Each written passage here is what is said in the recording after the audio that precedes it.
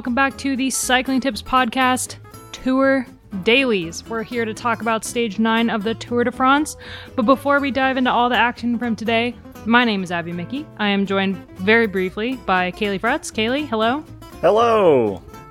Dane Cash. Hello. Hello, Abby. And Ronan McLaughlin. Hello. Hello, Abby. He didn't wave this time. He learned his lesson for now. Waving doesn't make a ton of noise on a podcast. Before we talk about the very exciting and tumultuous Stage 9, I don't mean just the weather, when regarding the weather, and Stage 3 of the Giro Rosa, this episode is brought to you by Continental. So we're in the Alps again.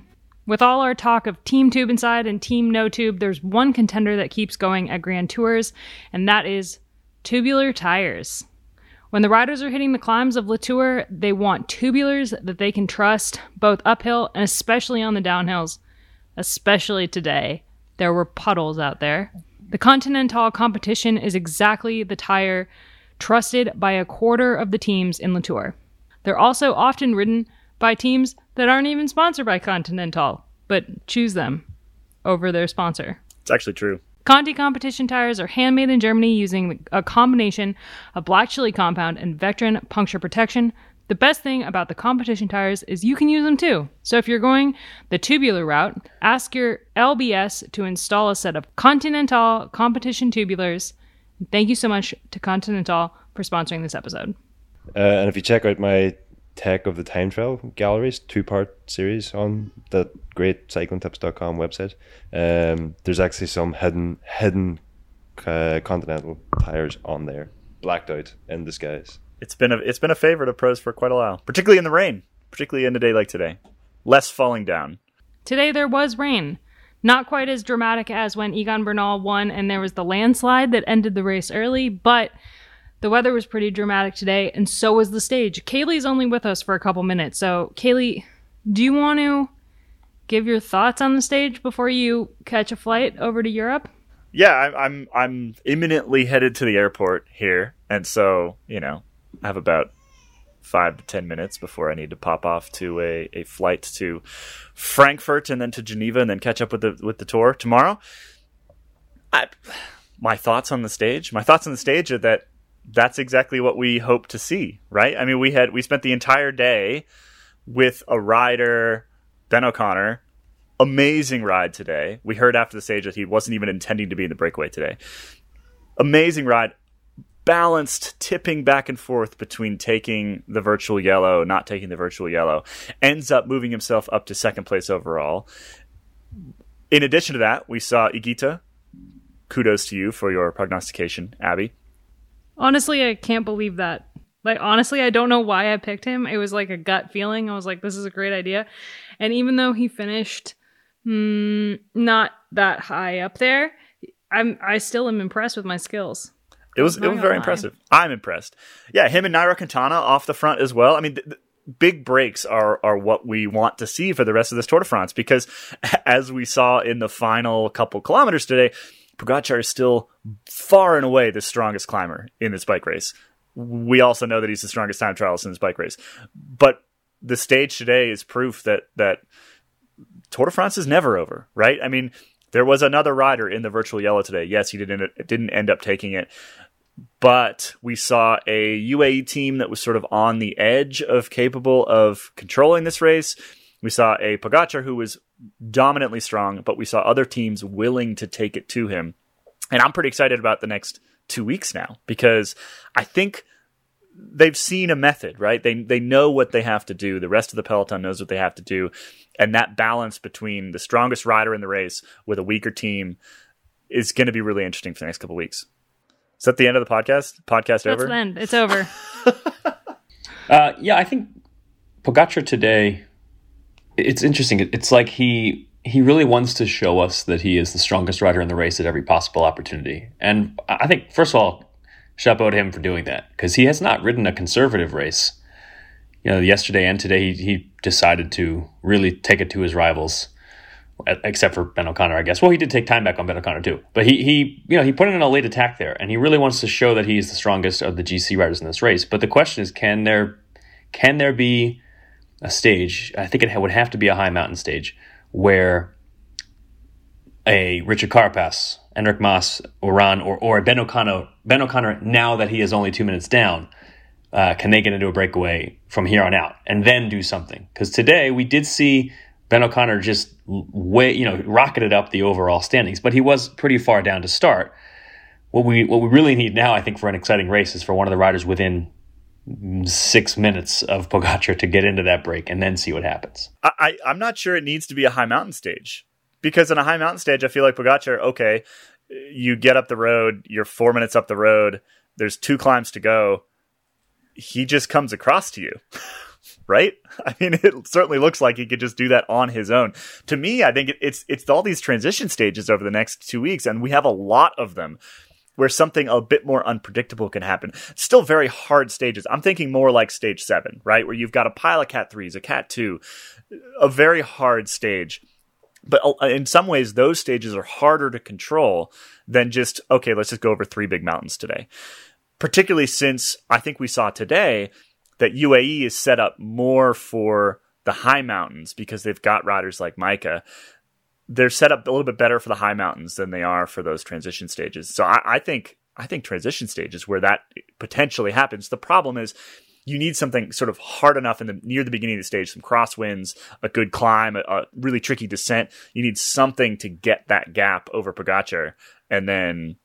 Yeah, just looking at the stages to come, we've talked about this already, but I feel like the non-mountainous stages, there aren't enough of those opportunities to really make that initial gap, except if there's crosswinds in and around Carcassonne on those stages, 13, 14. And 14 is a pretty lumpy stage too. I think those are the days in the non-mountainous category. It's those potential crosswinds days where we're going to see a potential for that kind of split. It's just, it's not easy to force a split in the peloton at that high speed. Before I pop off here, I don't know what run sheet Abby's got for this podcast, but there's 2 things I want to talk about before I got to go. One is how incredible Pogacar is. I mean, I'm just trying to think of a time when we've seen this kind of dominance anytime recently.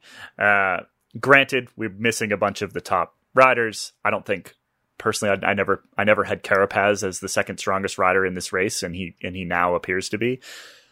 But even so, you have to sort of admire the panache, right? You have to admire the fact that he didn't need to do anything today. He could have just sat at the back of that Ineos train, just hanging out, and he still would have kept his yellow jersey by a little bit.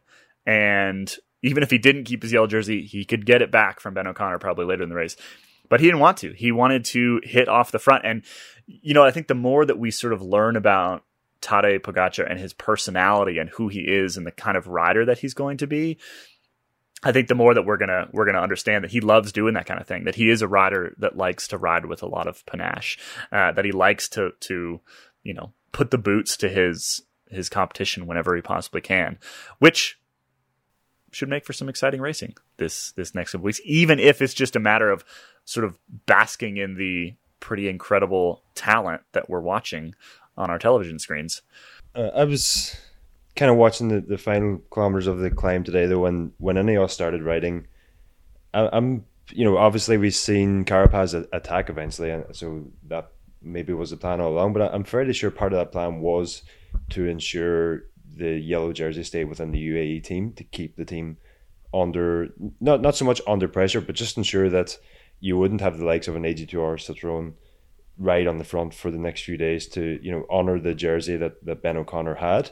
And, I think that was part of Ineos' tactic to weaken his team a bit further for a later attack. Now, Carapaz does look like the second strongest rider in the race at the moment, but, he's made a big attack 2 days ago in that run-in to the finish of the classic stage. He made a big effort to try to follow Pogacar yesterday, and now today he's also made an effort that was sort of just teed up Pogacar to counter-attack him and put more time into him. So I'm sort of thinking, would he have been better served today just to ensure UAE stay in the jersey, keep the pressure on the team?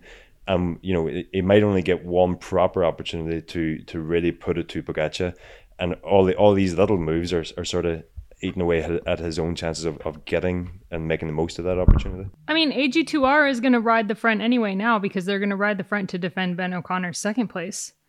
Like they're going to be super excited that he's on the podium at the Tour de France. It's not like they're going to line up on the front and defend it like they would a yellow jersey, but they're definitely going to help UAE if Carapaz or...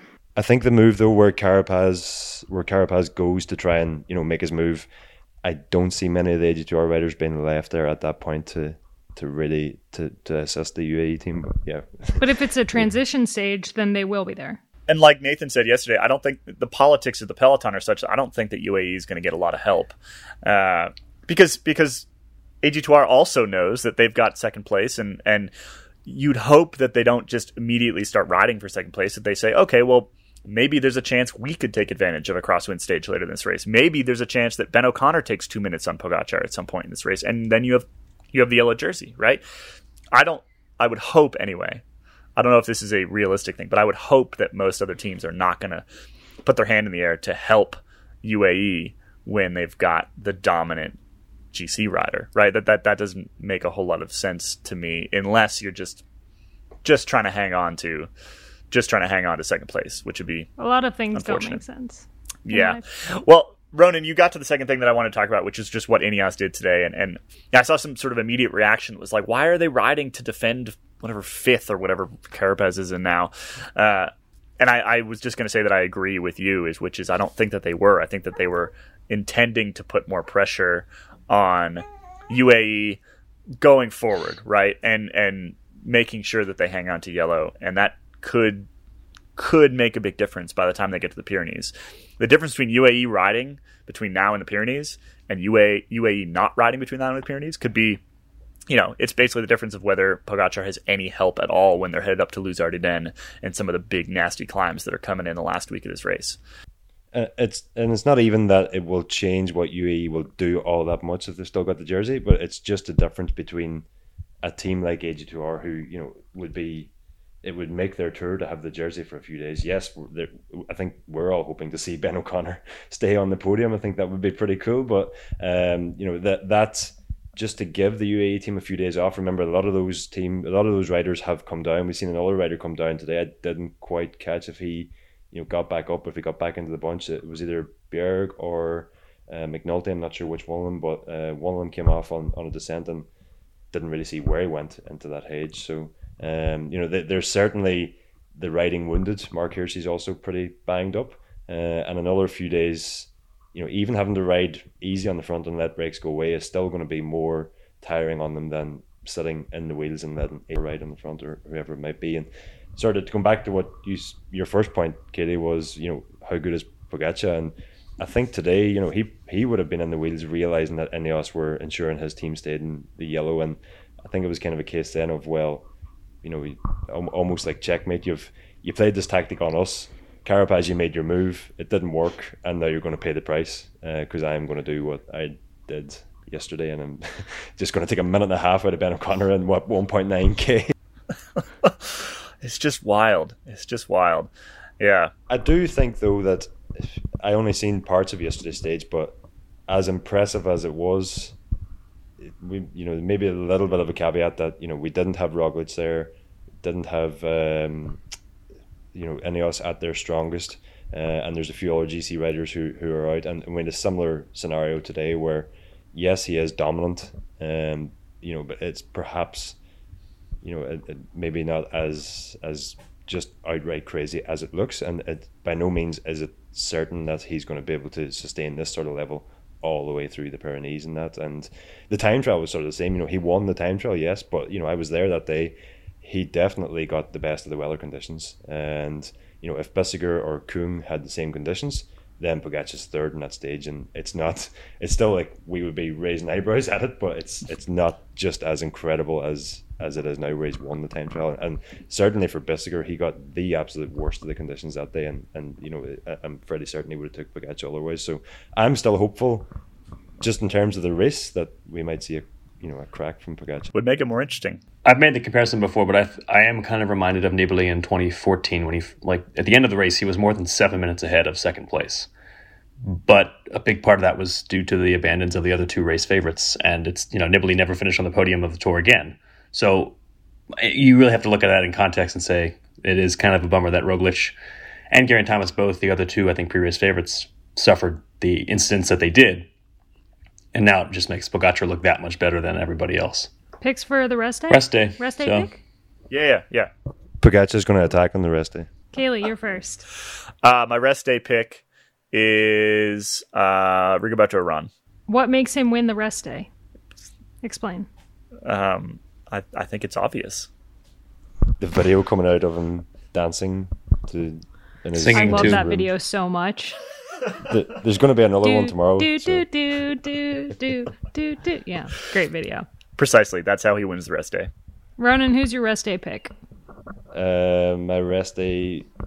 Go to Dane there first. I hadn't even thought about this. Dane Cash. It's Mark Cavendish, who is watching all of his rivals disappear in this race. And so he's going to enjoy his rest day, I think, with more sprints coming up and the field continuing to thin. My pick is Geraint Thomas because I think the guy just really needs like a little bit of a nap. He's coming back. He's coming back around. Give him a day with like a little easy spin.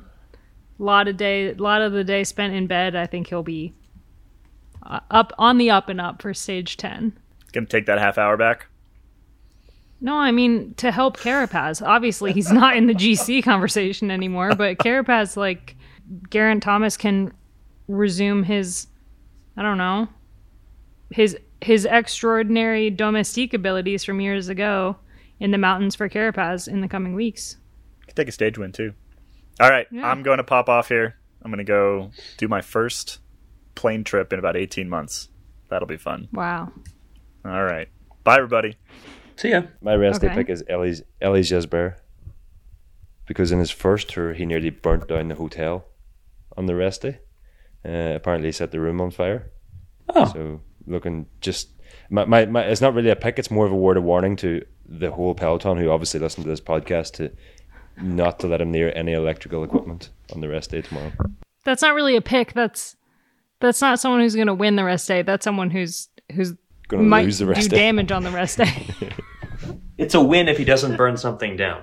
Fair enough. Before we move on to some of the DNFs slash DNSs for today's stage, a little update on the general classification, I think, is in order. Pogacar clearly still leading the race by 2 minutes and 1 second. And now Ben O'Connor, after his incredible ride today, is sitting in second with Rigoberto Urán 5 minutes and 18 seconds down from Pogacar. Bit more movement below them. Jonas Vingegaard moved up a spot. Richard Carapaz moved up a spot, mostly because Alexei Lutsenko dropped from second to 8th overall. There's still that chunk of 8 riders who were all within like 3 minutes of each other. So that kind of battle within the top 10 is actually a lot closer today than it was yesterday. So, and obviously anything can happen with Ben O'Connor moving up into second place. The one person in the general classification who really lost out today was Wout van Aert, who is no longer anywhere near the top. Yeah, he had a pretty valiant effort to stay up there yesterday. He really didn't lose that much time on stage 8, but stage 9 proved a bit too challenging. He finished 31 minutes down on the day. Obviously, his GC bid very, very much over. Not that it ever really started. If you're Jumbo-Visma, they would tell you that it never started, although I'm sure in the team they were hoping he was going to hold on as long as he could. But it's clearly Jonas Vingegaard at this point. I think yesterday there was still a chance he could have taken the jersey before Pogacar went motorbiking. So he probably went all in yesterday and then realized it wasn't possible today. And sadly, we now have our answer as to whether Van Aert will get through the mountains or not. Well, he'll obviously still get through them, but not. I do think. 10. I do think. I mean, just looking ahead, I wouldn't imagine that it would be a focus for him. But if he decides to try to become a GC contender, I wouldn't be surprised if we saw him do some big things. I mean, we saw him climbing with some of the best riders in the race last year. This year, I think he was less. He was in a worse position to try to kind of defend his GC position. Going into the Olympics, his goals for the year are just different. And I think his training has been different. The physique that he has brought into the Tour de France is not a watts per kilogram focused physique. I think he's more focused on watts period right now, ahead of the Olympics. Not so much worried about the watts per kilogram aspect of it. And I think maybe in the future he could change his mind, which would be interesting to see. This year, though, I just don't think he was that. He wasn't prepared to really battle for the GC. To switch his focus, it would mean relinquishing that, or not relinquishing, but just moving away from that battle with Mathieu van der Poel, which does either of those riders want to admit defeat in any way, shape, or form? They just want to keep beating each other. Unless Van der Poel's taste of yellow has convinced him to do the same, which hopefully it doesn't. Hopefully neither one of them do this, because we love seeing the battles between them. But I think we've seen so many riders over the year, once they get a taste of, ooh, maybe I could be a GC contender, and then they change everything and try to go for that. And it usually doesn't work, although Tom Dumoulin did win a Grand Tour after kind of deciding he wanted to be a Grand Tour rider. So who knows?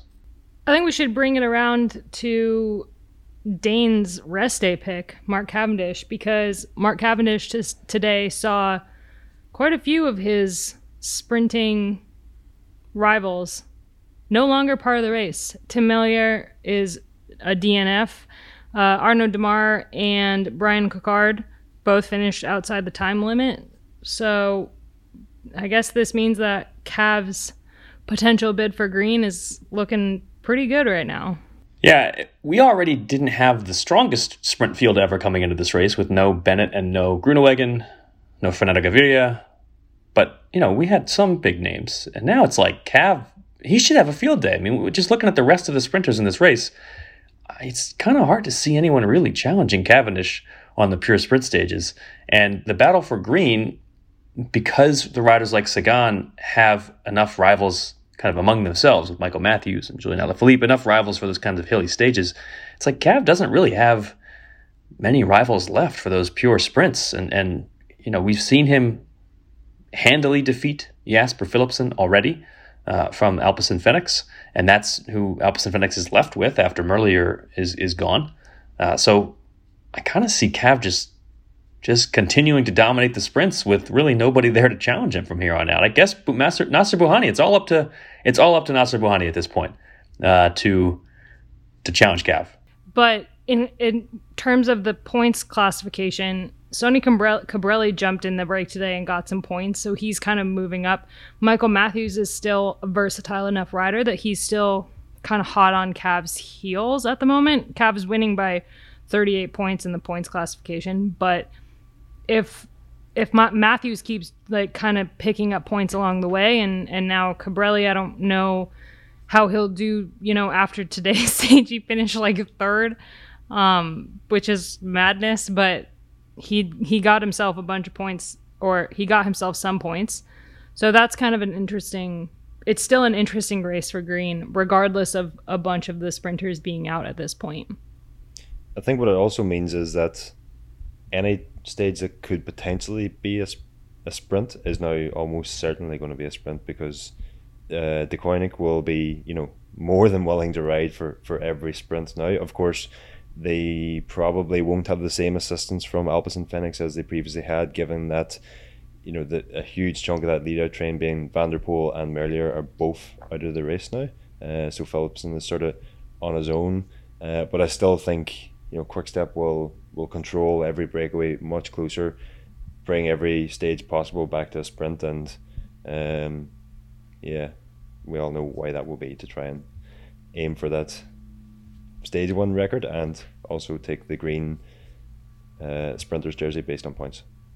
Also, just hats off to Cavendish for making it through stage 9. I mean, when he came into the race, I think there was a lot of question marks. Can he survive the high mountains after not really preparing for the Tour de France? It's not easy to just go into the hardest Grand Tour in the world and make it over some of these Alps. And of course, we still have the really hard stages in the Pyrenees to come that he will need to get over to continue battling for green. But the fact that he has outlasted Merlier and Démare, Démare in particular is a rider who, and he's got endurance. He's a Milano Sanremo winner. He is a rider who's been up there in the classics, and he's got a little bit of climbing versatility. So the fact that Cavendish was able to hold on past both of those riders is really impressive for him to do that after basically not expecting to race the Tour until the last minute. Speaking of Milan Sanremo winners, Jasper Stuyven finished 25th, only 11 minutes down. That is an amazing ride, considering that he's not a light dude. And it was a mountain stage. And he finished only 11 minutes down. That's so impressive. Well, I'm just going to say I'm going to pick Jasper Stuyven for every stage from now on. But what I was going to say is I don't really buy this idea that Cavendish wasn't preparing for the Tour. I believe he was hell bent on from the first moment it became a possibility. He's been thinking about this. I think as far back as when he joined Quickstep, he was thinking about getting back to the Tour. We seen him come into real good form in the Baloise Belgium Tour, not by coincidence. We've had all the crap, no better way to say it, from Lefevre in the media as well. And I think that's been Cav's ambition from the start. I'm not saying that's a bad thing. I just think they maybe were playing that line that didn't expect to be here, taking it day by day. So there was no extra pressure on a rider who is going to have all the eyes of the world on him anyway. But I certainly believe his intention was to race the Tour. And I mean, if not when he signed for Deceuninck Quickstep, definitely when he won 4 stages of the Tour of Turkey is probably when he realized, oh, it's a possibility. And with Lefevre, I wouldn't be surprised at all if all of that hullabaloo about Sam Bennett was just like a farce. And Cav knew months ago he was going to race the Tour. When it came out that Sam Bennett was leaving the team. It seems like Lefevre is a guy who holds a grudge.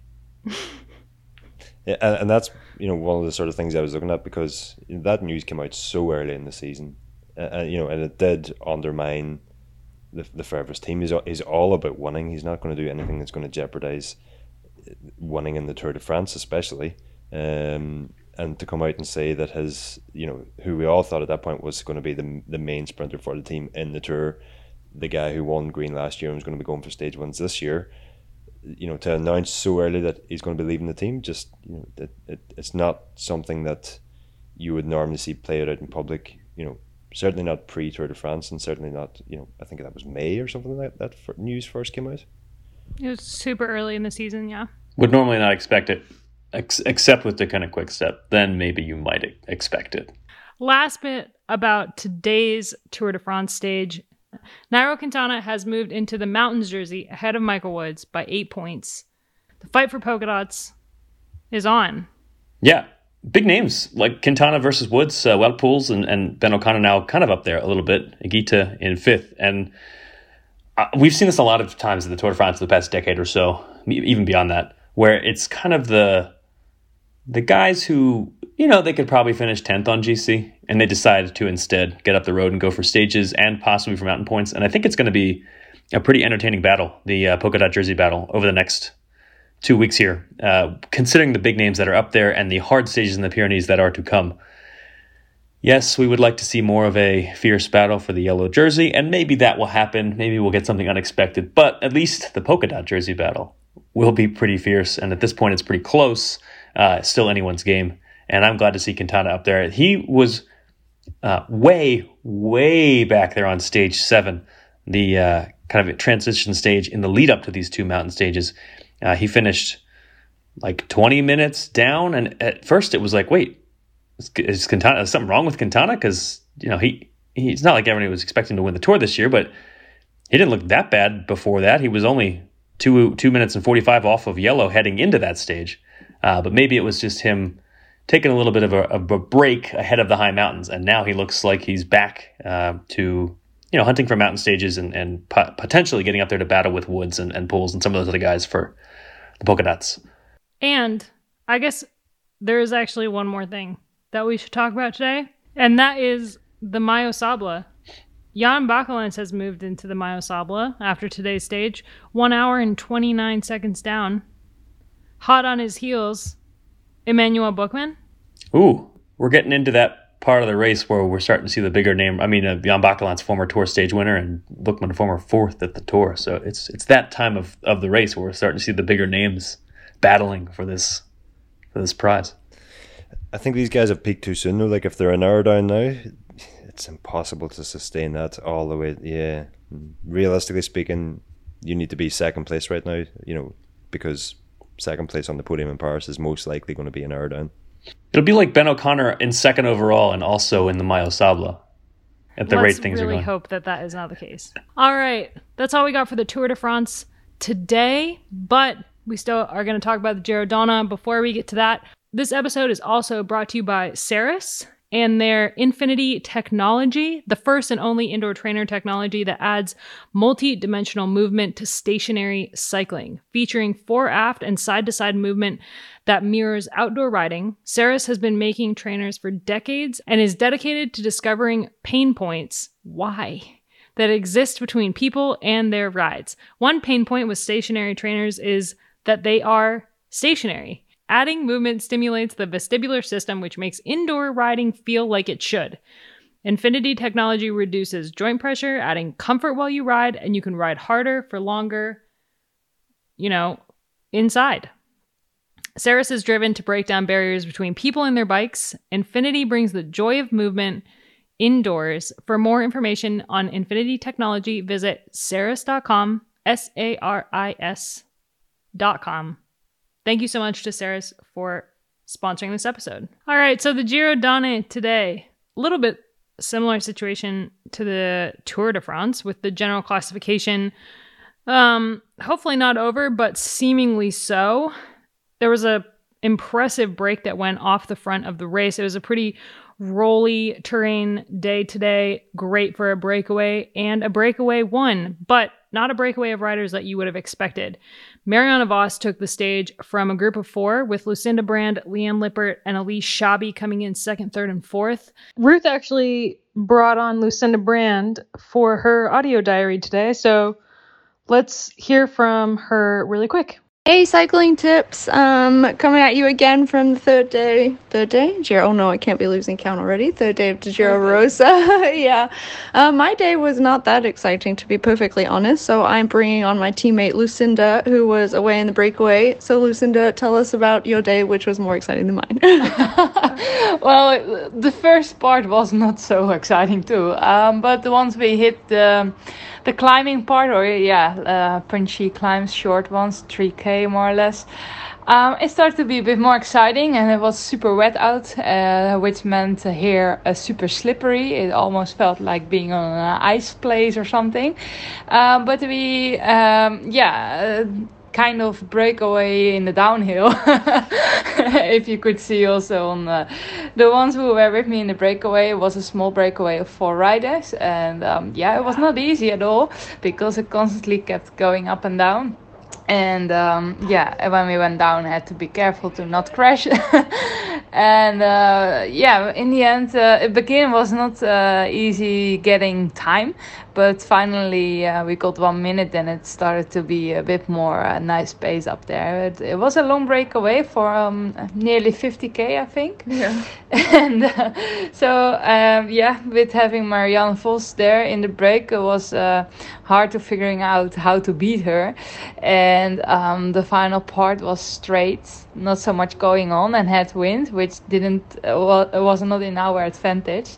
So I decided to just gamble for the sprint, even I'm not the fastest and definitely not faster than Marianne, but it was slightly up, and you never know if someone else goes too early or something. So, I started it at 200 meters, I think, and only Marianne could come over, so I'm proud. Yeah, I think it was the best result I could make today on the second, so it's nice to get back a good feeling. Yeah, it was good to have you up there. Made it a good day for the rest of us to, have something to celebrate today. So yeah. Okay guys, thanks a lot for listening. Talk to you tomorrow. Bye. Bye-bye. Vos was really emotional crossing the line. She dedicated her win to Jolien Verschuren, who passed away on Thursday after her 3-year battle with brain cancer.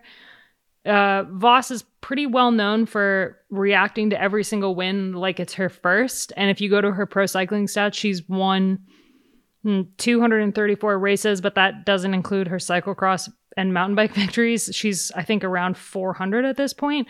And every time she wins a race, she is just so thrilled to have won a bike race even now. And she was really emotional after the stage. You could tell when she crossed the line, she looked like she maybe shed a tear or two. And yeah, she dedicated her win to Jolene. And I feel like given the dedication, it was a pretty apt top two, with Lucinda Brand, the world champion of cyclocross, coming in second. All right, and before we talk about tomorrow, a quick word from Heidi Franz. Stage 3 is over. I'm glad that's over. I spaced yesterday, and because apparently even being in the gruppetto, especially when Voss is there, is not really the easiest gruppetto to hang in. So I was tired enough after that climb that I spaced on yesterday's diary. So I apologize to everybody. Today went exactly as I predicted it to go, actually. With Canyon and Jumbo not going for GC anymore, I figured they, and even Trek as well, would definitely be going for some moves after the flat-ish 60, 70K, going into all the technical punchy bits of the stage. And that's exactly what happened. It was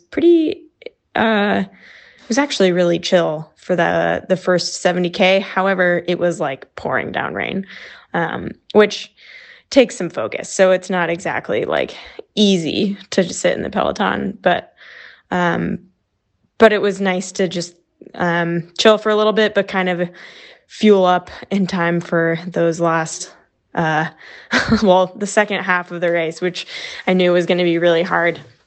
And sure enough, on that first kind of real punchy climb of like 3K is when Voss and that group of 5, eventually 4, went up the road. And that was the breakaway that stuck without any SD works in it.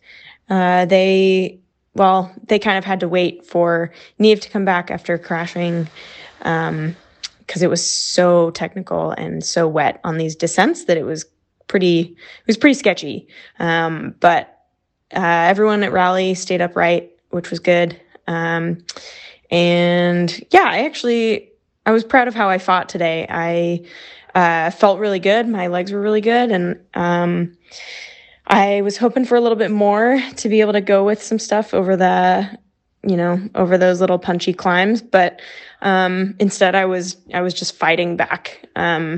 And I managed to fight my way back to the Peloton a number of times today, and then was able to just being in the Peloton at the end for the sprint for 5th, like, actually meant a lot to me, and I was really happy to be there. I'm not used to being there for those finishes, and I didn't really have much help going into the last 6K, so I just tried to stick around people that I knew were going to be sprinting for those last spots in the top 10. But I got pushed around quite a bit, being by myself, sort of. And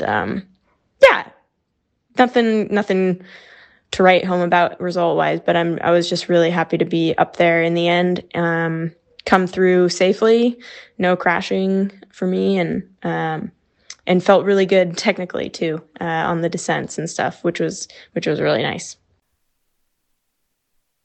Tomorrow at the Giro Donne, it is a uphill time trial. Woohoo! Seems like an opportunity for the race leader to further extend her race lead. It's true. She is the world champion of time trialing. And she's also, let's say, a decent climber.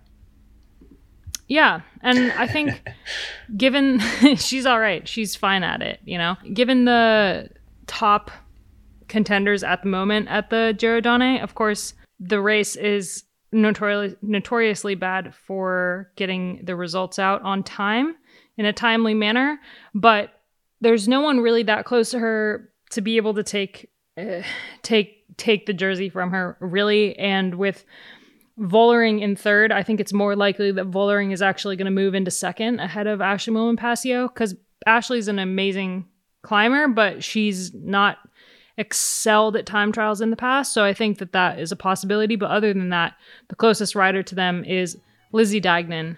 I think 3 minutes or so down. And she's also not exactly a time trial specialist. So it'll be interesting to see how tomorrow goes, and we can talk about it on tomorrow's episode during the rest day. That's all we got. That's all we got for today. Everyone's nodding, but we're on a podcast, so... Yes, that is true, Abby. That is true. I agree. It's a sign to end the episode. We will be back tomorrow on the rest day. We don't have a history segment for Jose today because tomorrow's a rest day, but she will be back tomorrow to talk about stage 10.